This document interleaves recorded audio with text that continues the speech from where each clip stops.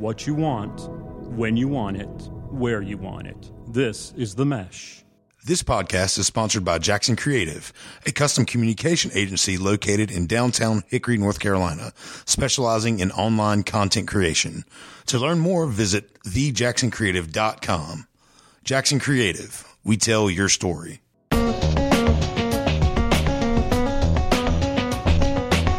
Welcome to the Entrepreneur Exchange on the Mesh Podcast Network, a monthly conversation about startups and small business with ideas, tools, and advice to operate your business more effectively.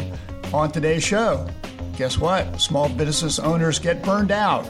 Let us help you with some ideas to keep your small business stress level down.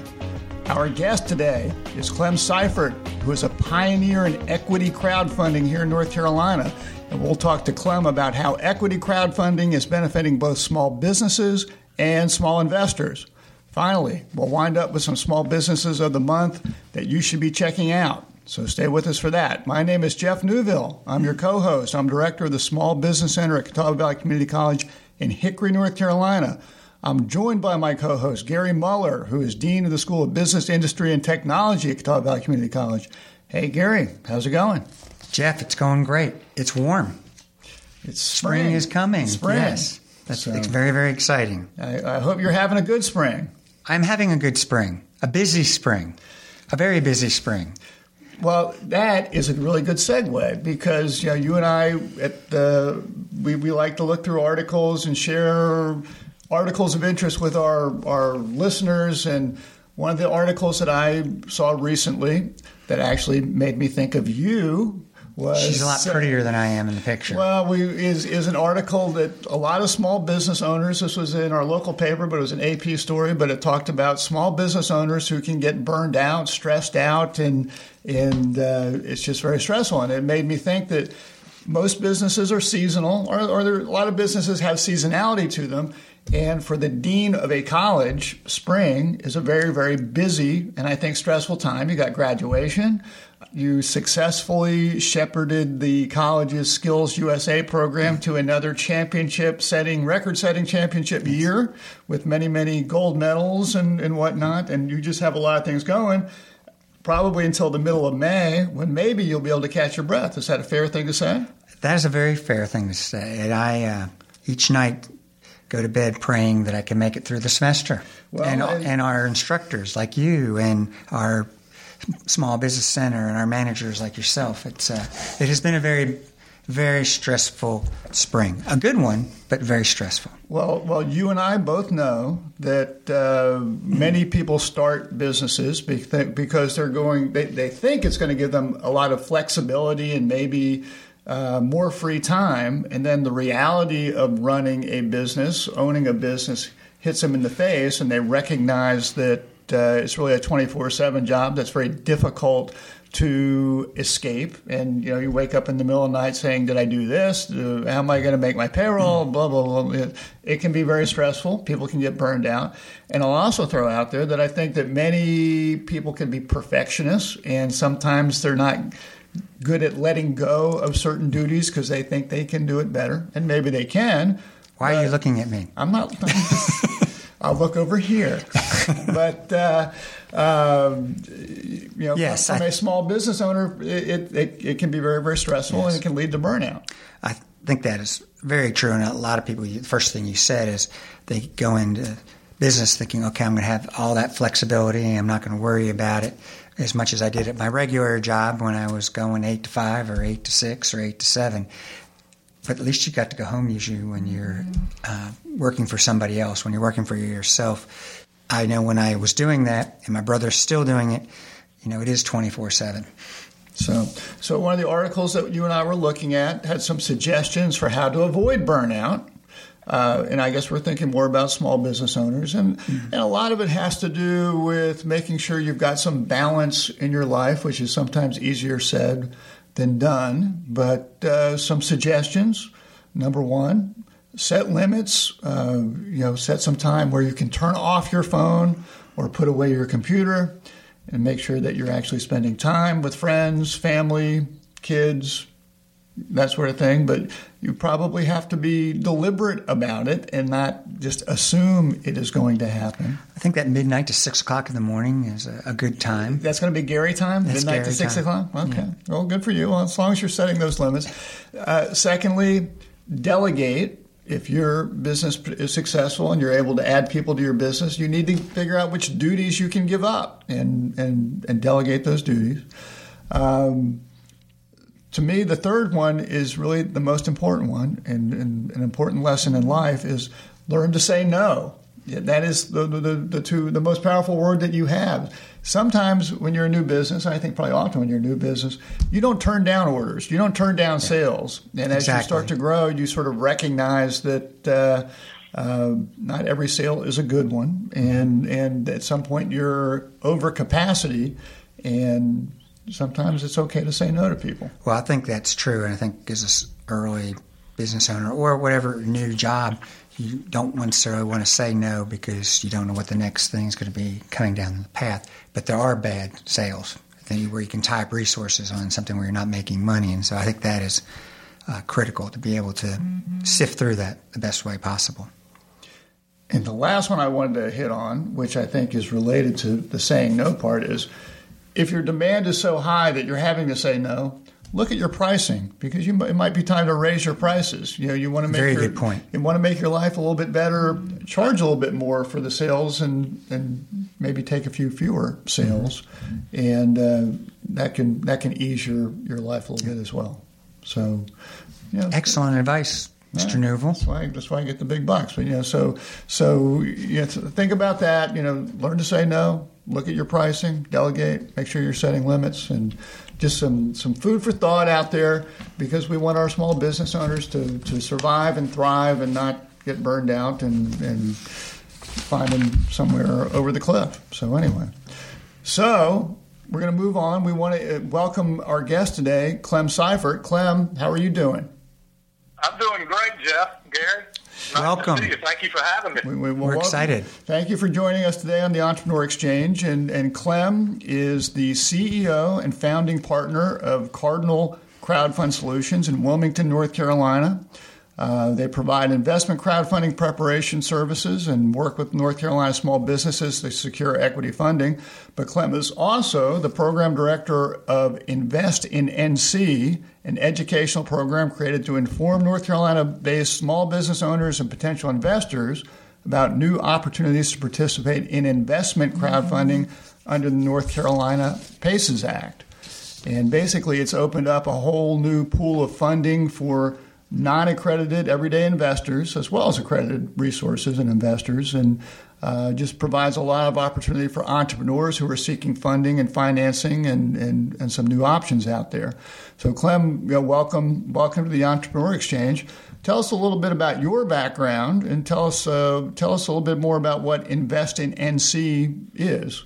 Great, thank you. So my background, Jeff, is in business generally. I've owned and operated my own small businesses in different at different levels over the years. I've also was an investment advisor for about 20 years, and so my background really works well within this industry because I think I have a good perspective of what companies are looking for when they try to access capital.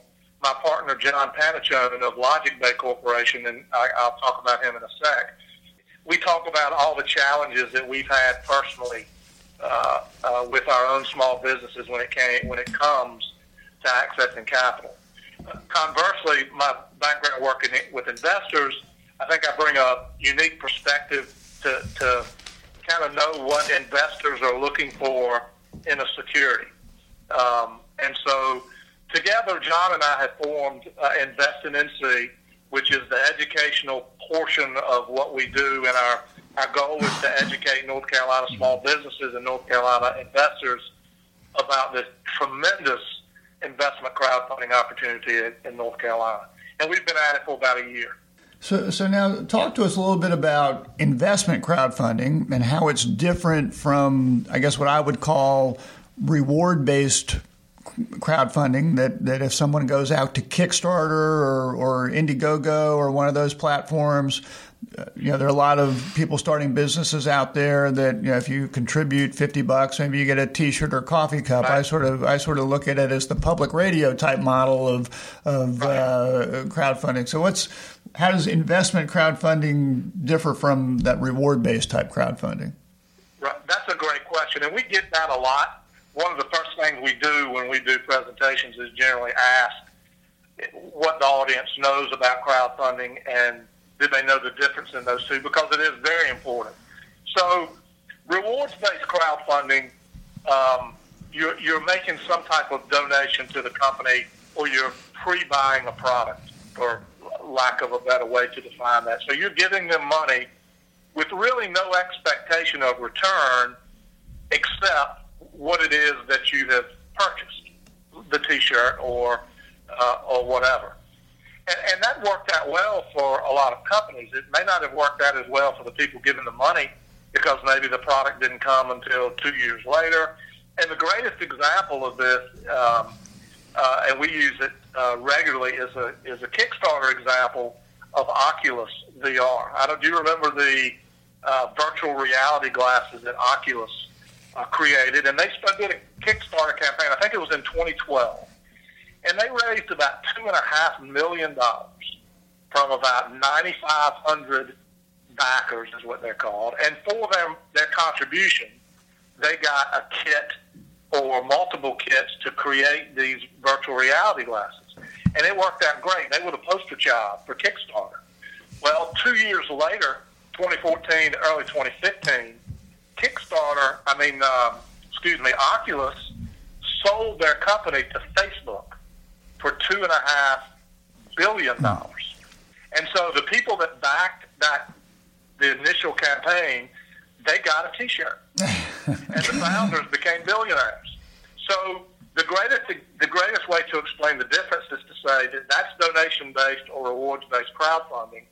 And investment-based crowdfunding is where you actually invest in the company and you expect some type of return, whether it be purchasing equity in the company or some type of debt instrument as well. But there's some expectation of a return. Okay. Now it sounds like there was some legislation passed in North Carolina, and your website references the PACES Act, and I say it like I know what I'm talking about. I really don't. Which opened up investment crowdfunding in North Carolina. Is investment crowdfunding just happening in North Carolina, or can the folks that are listening in other states also participate in investment crowdfunding? It is sort of a state-by-state situation. Right. So the quick answer, it could be complicated. I'll try to do the simple answer because I don't do complicated very well anyway. Investment crowdfunding across the world is much more advanced than it is in the United States, period. There's a lot more activity going on internationally than it is in the United States, so we're a little bit behind. The Jobs Act of 2012, when President Obama signed that legislation, it created investment crowdfunding as a federal policy for companies to be able to raise money using that crowdfunding exemption. It also set up the framework for individual states to adopt their own intrastate crowdfunding rules within that framework of the Jobs Act. There are about 38 states that are now have enacted crowdfunding legislation. North Carolina, I think, was about the 30th, early 30s of states that adopted. The law was passed in July of 2016. The rules were put in place in April of 2017. And then as we looked into it, we realized there was no real infrastructure. So we created our technology. It's called the Funding Stack Portal, and we became the first authorized funding portal in North Carolina in February of 2018. Two things that are important to what we do, I think is important is, and this was a lesson, I guess, for all small business owners, is you don't have to know everything, but you have to know the right people, right? And so part of our team at Invest in NC includes the law firm of Nexen Pruitt, whose partner in this area is John Stavarla. John was a Commerce Secretary under Governor McCrory. and he was the Commerce Secretary when the law was passed. And so his team leads up our securities offerings. And Rich Godfrey, who worked for the state as a securities investigator and actually wrote the PACES rules, or was on the team that wrote them, he is a member of our team as well, making sure that we follow all the rules and stay compliant with the rules. So that's where we stand right now. We've built a team of professionals around investment crowdfunding and the laws in North Carolina. Doesn't mean we won't go to other states, but North Carolina is our focus. So are there significantly different regulations and rules between investing versus the donation of crowdfunding? So I mean, it sounds like there have to be, from an investment standpoint. I'm sorry, go ahead. I apologize. No, with rewards-based crowdfunding, there's no security involved, so there are really no rules and regulations. Exactly. But this is an exemption to existing securities laws. It is, okay. So there are a lot of rules and regulations, correct. It is a legal security that's exempt from registration. Okay. So yes. Clem, are there certain types of businesses or sizes of businesses which are a better fit for raising money through investment crowdfunding? Is it something that a startup business should or could consider, or is it a more established business, or are there certain, I don't know if guidelines is the right word, but just or is it a better fit for certain companies than others? Yes. Yes to all your questions. The rules in North Carolina allow a company, a startup, or a company that does not have 12 months of reviewed or audited financials. They can raise up to $1 million every 12 months. If you do have 12 months of reviewed or audited financials, you can raise up to $2 million. So it can be for anyone. So startups can raise up to $1 million, and existing businesses with reviewed or audited financials can raise up to $2 million. Now, we think that the sweet spot for crowdfunding is about $500,000 to $2 million. And the reason for that is lots of times startups don't need a lot of money. Sometimes they do, but a lot of startups don't need $500,000. They need 50 or 75 or 100. I'm sure y'all see those all the time. They may not be the best candidates for crowdfunding because there is some cost involved, and you want to make sure that the cost of your capital is in line. But companies that between $500,000 and $2 million, they're kind of in no man's land. It's a large commercial bank loan. Even if you were able to meet the underwriting requirements of the bank, which most people are not, it's a large commercial loan. It's a little bit too large for angels. It may not be too large for some of the larger angel networks, but typically angels are not going to go in with $1 million. They're more in the $200,000, $300,000 range. And it's much too small for venture capitalists. In North Carolina, the size of venture capital deals are huge. So it falls in this gap that it's tough to find capital.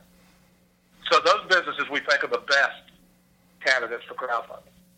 So if there's a problem with this investment, what are the ramifications for the company and or the investors? I've gone through a private offering and then also going public, and I just want to know, since I know it's exempt from some of the security laws, but there's got to be some more liability if they don't show good financial statements or they do some bad things.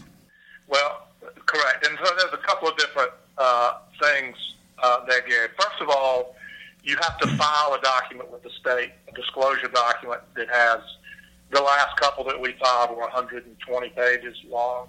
And so North Carolina is a disclosure state, not a merit state. So a disclosure state means that whatever it is that you do or have done or are going to do, as long as you disclose that to the investor, then that's good enough. The state regulators don't judge your business based on the merits. They based it on whether you have disclosed that or not. And clearly, the issuer, the company raising money, has to be truthful in their disclosures. If one of the founders or someone that is involved in the raise, if they are what's considered a bad actor, which is someone who has committed securities violations in the past, they're out. They cannot be involved in the fundraise. Going forward, there are reporting requirements. So you do have to truthfully report to the state and your investors, and you are expected to do that truthfully. As far as the investment is concerned, though, the investment is no different than any other investment that you would buy through a public exchange. You may buy stock in a company that goes out of business and you've lost your money. You may lend money to someone who doesn't pay you back. That's part of the risk of investing as well. But fraud clearly is covered. You can't do that. So from the small business that might be using or startup that might be using equity crowdfunding, I guess there's always that important distinction of understanding where your money is coming from, and that if you're making a loan, you still own the company and you're required to pay that money back. If you're Correct. accepting an equity investment, you're giving up some ownership in your company. And I would assume the way that you work with companies to set this up is that amount of ownership is determined. So it's not like someone is necessarily giving up 75% of their company, but it could be you could be valuing it at a certain rate to say, 40% of your company is worth $500,000 or something to that effect. Is that how you look at it? Correct. There's no, because it's new, there's not a lot of guidelines with relation to the valuation of your company. If you have a revenue of $100,000 and you want to raise $1 million in capital and you want to sell equity and you value your company at $100 million and sell 1%, that's not going to work.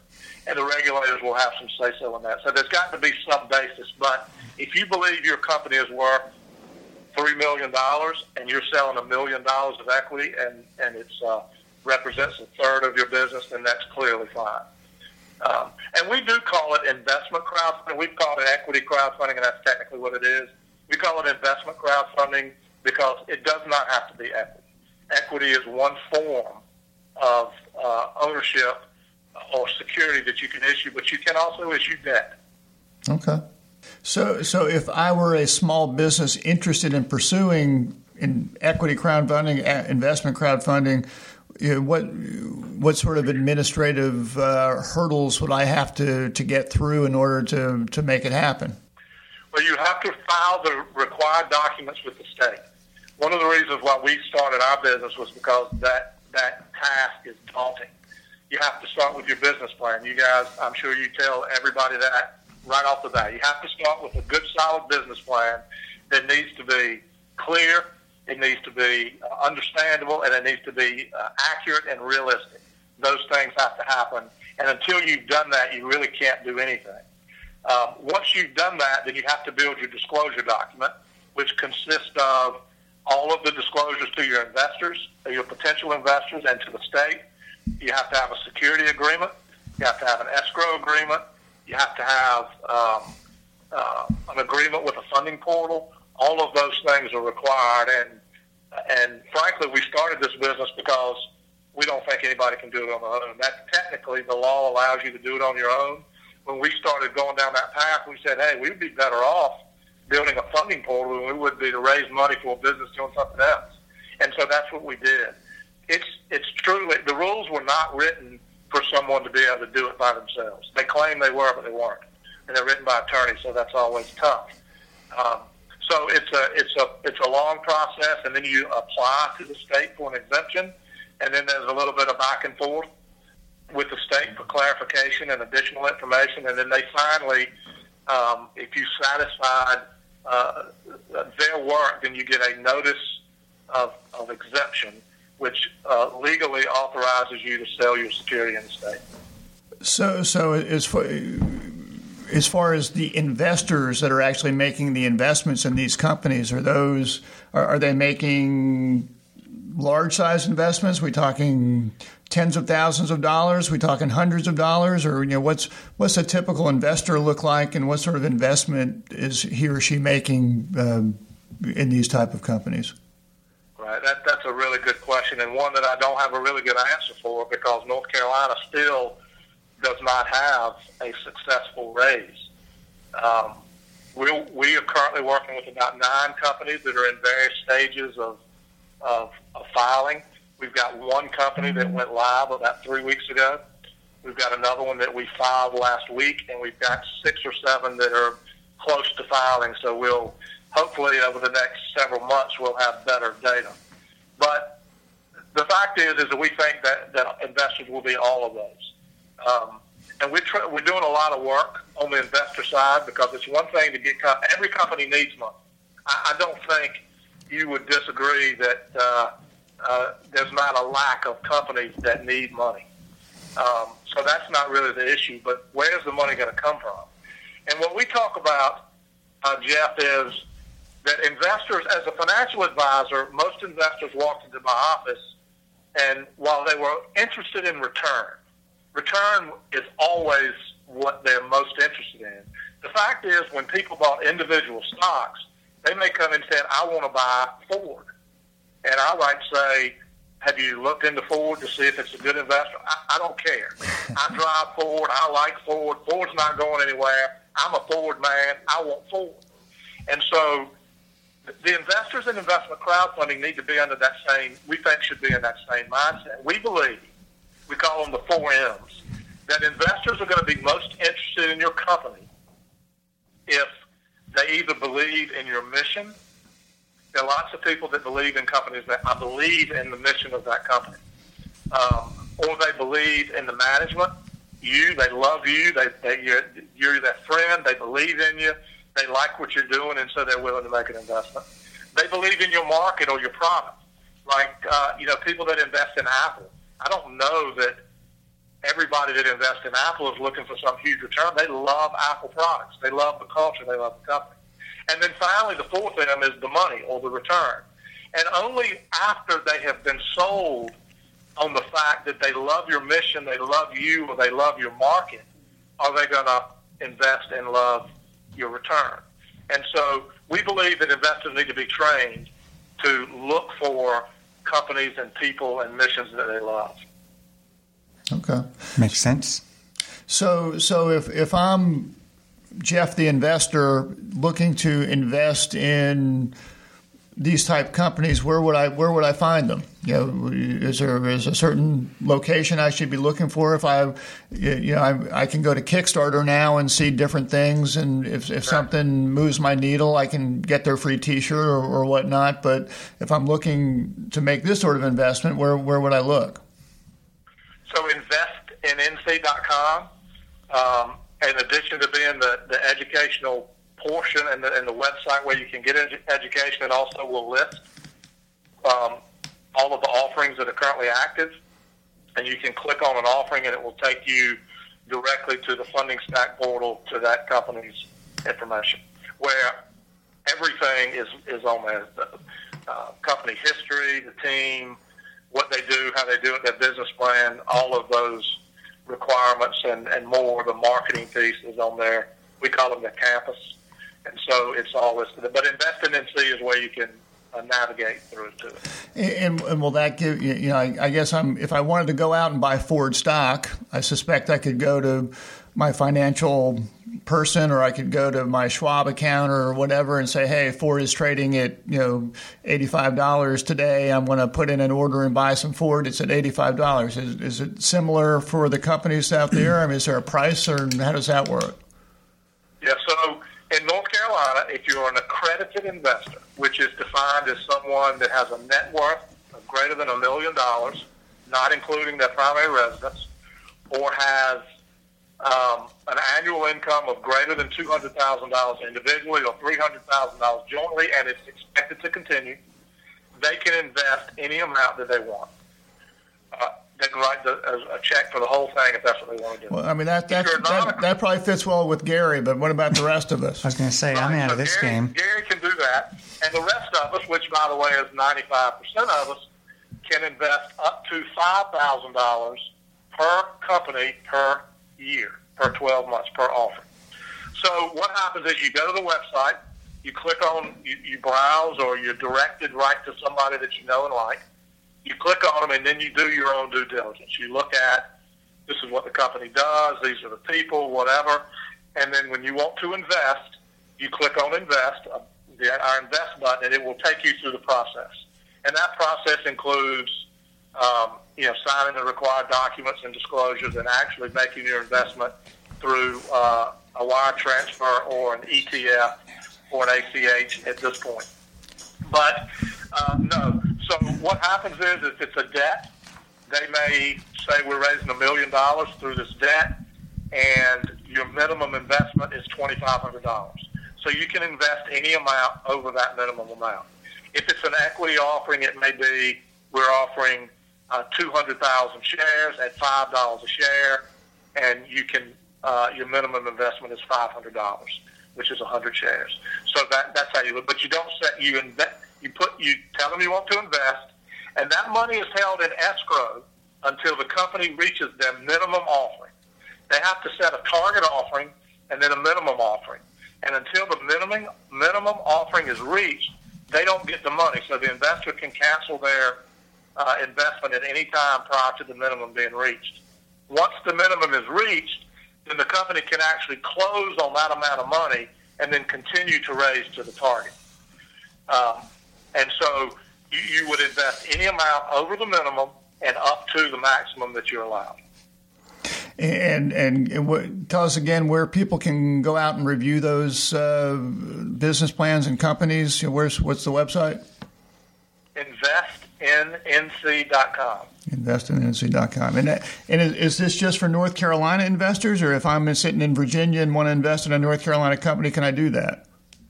No, it is just North Carolina PACES Act is for North Carolina investors only. And whereas you could, if you bought Ford, you had a good example, you could go to any of these various places and buy a public company.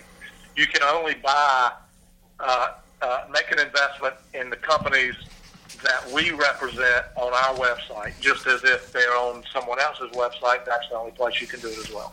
Cool. Well, you're sort of opening up a whole new funding option and information for our listeners, and we're very appreciative. And if you will hang on for a second, we have fun with our lightning round, and I want you to be part of the fun. But before I do that, Gary's on a tight schedule, and I want him to share his small business of the month, and he's going to have to head out. But we'll be right back with Clem. But Gary, jump in and tell people what your small business of the month is this month. Okay, well, first, Clem, thanks. This is very interesting. I'm really excited about learning more about it and following that. I would not have done it without you, so I really appreciate that. And thanks, Jeff. This month, I'm going to highlight the historic Charleston market.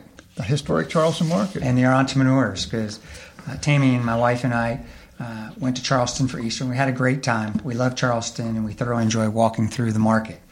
And it's known as the City Market, and it has over 300 entrepreneurs. I'm always amazed going through it that how hard these folks have to work or how many hours they have to do it. And, of course, they're dedicated to whatever they're selling.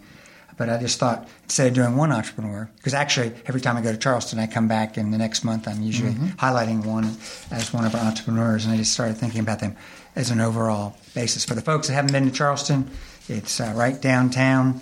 Like I said, there are 300 people trying to sell all types of things, from handmade jewelry, furnishings, clothing, local art, the very famous symbolic sweetgrass baskets. So it's just a cool place to go, and just part of being in the Charleston atmosphere. And they also now have the night market, which is Thursday, Friday, and Saturdays, where they have another 100 talented artists and craftspeople that go through. So we love going to that. So we can go to the market all day long, which is something that Tammy loves to do. And they've got different things, like I said, that we love. The food, Callie's Biscuits, which has been highlighted on our show, tons of pralines and sweet lovers type items. Highlighted on this show is also Booze Pops. Booze Pop. I remember you're a big fan of the Booze Pop. Yeah, it's very good. Even though I don't drink a lot of alcohol, I love the Booze Pops. We're encouraging you to, but yes, go ahead. I know. And I think after this spring, I'll be drinking and taking their popsicles more than ever before. And then another that we always buy a sign from is a fellow. It's called Island Time Signs, and he makes up sayings or follows up with sayings and things that we all laugh about. And I'll bring some for you so you can have it. Maybe it'll be your birthday present. Okay. Well. Clever things like talk about how dumb people are and how smart people are and all those type of things. So I just wanted to highlight all of them because we walk away from the market always having a smile on our face. Well, and I hope it helps you avoid burnout. It does. It really does. Or it reminds me of what I ought to be doing instead. Okay. All right. Well, I want to make sure we got that in because I know you're going to have to run out shortly. But thank you for that. And Clem, are you still with us? I'm here, man. Thanks, Clem. All right. Thank you, Gary. What we like to do with our guests, have a little bit of fun. We do a little bit of a lightning round here. Are you up for that?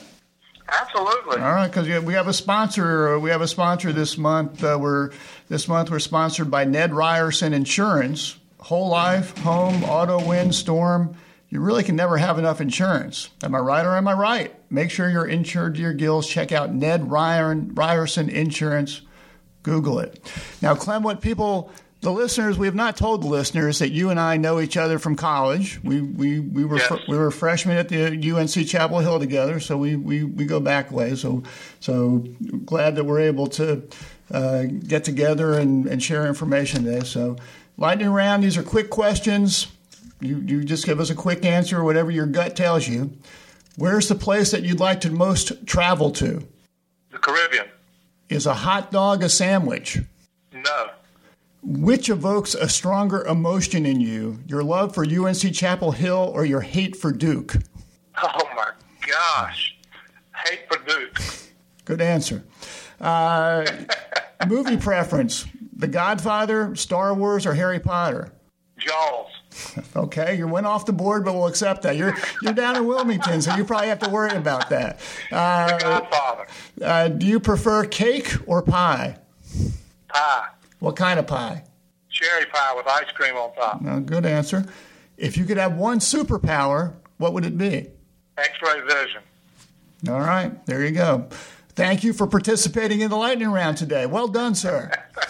Hey, you said quick, so that's quick. So one more time, Clem, if people want to find you, if they want to find out more about investment crowdfunding in North Carolina, where should they be looking? investinnc.com. All right. That's where you can check out Clem Seifert. You can learn more about it. Fairly new area for businesses, for investors. So get yourself educated, and I suspect you can find Clem. He can help you with it as well. So we appreciate Clem joining us. I've got a small business of the month that I'm going to share, and my small business came from Alert podcast listener Michelle, who is in Western North Carolina, and she sent me a link about a company called the Butterfly Network, which has created a new ultrasound scanner that plugs into an iPhone and could revolutionize global medicine in rural communities in Africa, Asia, and Latin America, where the nearest X-ray machine may be hours away. The handheld device they make, which is called the Butterfly IQ, is battery-powered and about the size of an electric shaver. For now, the scanners are primarily used to check for pneumonia, which is often misdiagnosed and a major killer of children in poor countries. The Butterfly Network is based in Connecticut. Its goal was to produce an affordable scanner, and it's priced at around $2,000. That is portable and is the size of a stethoscope. Their company's founder and CEO, Jonathan Rothberg, says 2/3 of the world's population gets no imaging at all. When you put something on a chip, the price goes down and you can democratize it. It's got FDA approval and is now available to U.S. physicians, and there are plans for it to be sold in the UK, Europe, New Zealand, and Australia this summer. So if you go to www.butterflynetwork.com, you can check them out and give them a look. It sounds like a pretty interesting company that is doing something very worthwhile. If you've got a suggestion for our Entrepreneur Exchange Small Business of the Month, you can email them to us at eexchange@themesh.tv, and if we use yours, you'll get a Entrepreneur Exchange gift package. So send us your suggestions. I want to thank my friend Clem Seifert with Invest in NC and the Cardinal Crowdfund Solutions for joining us today. We want to thank the Mesh Podcast Network for hosting us. You can check out all the podcasts from the Mesh at themesh.tv. And you can subscribe to the Entrepreneur Exchange by visiting iTunes or many of the usual suspect podcast sites. So thank you, Clem, for joining us today. And thank you for listening, and we'll look forward to talking to you again next month. Thanks very much.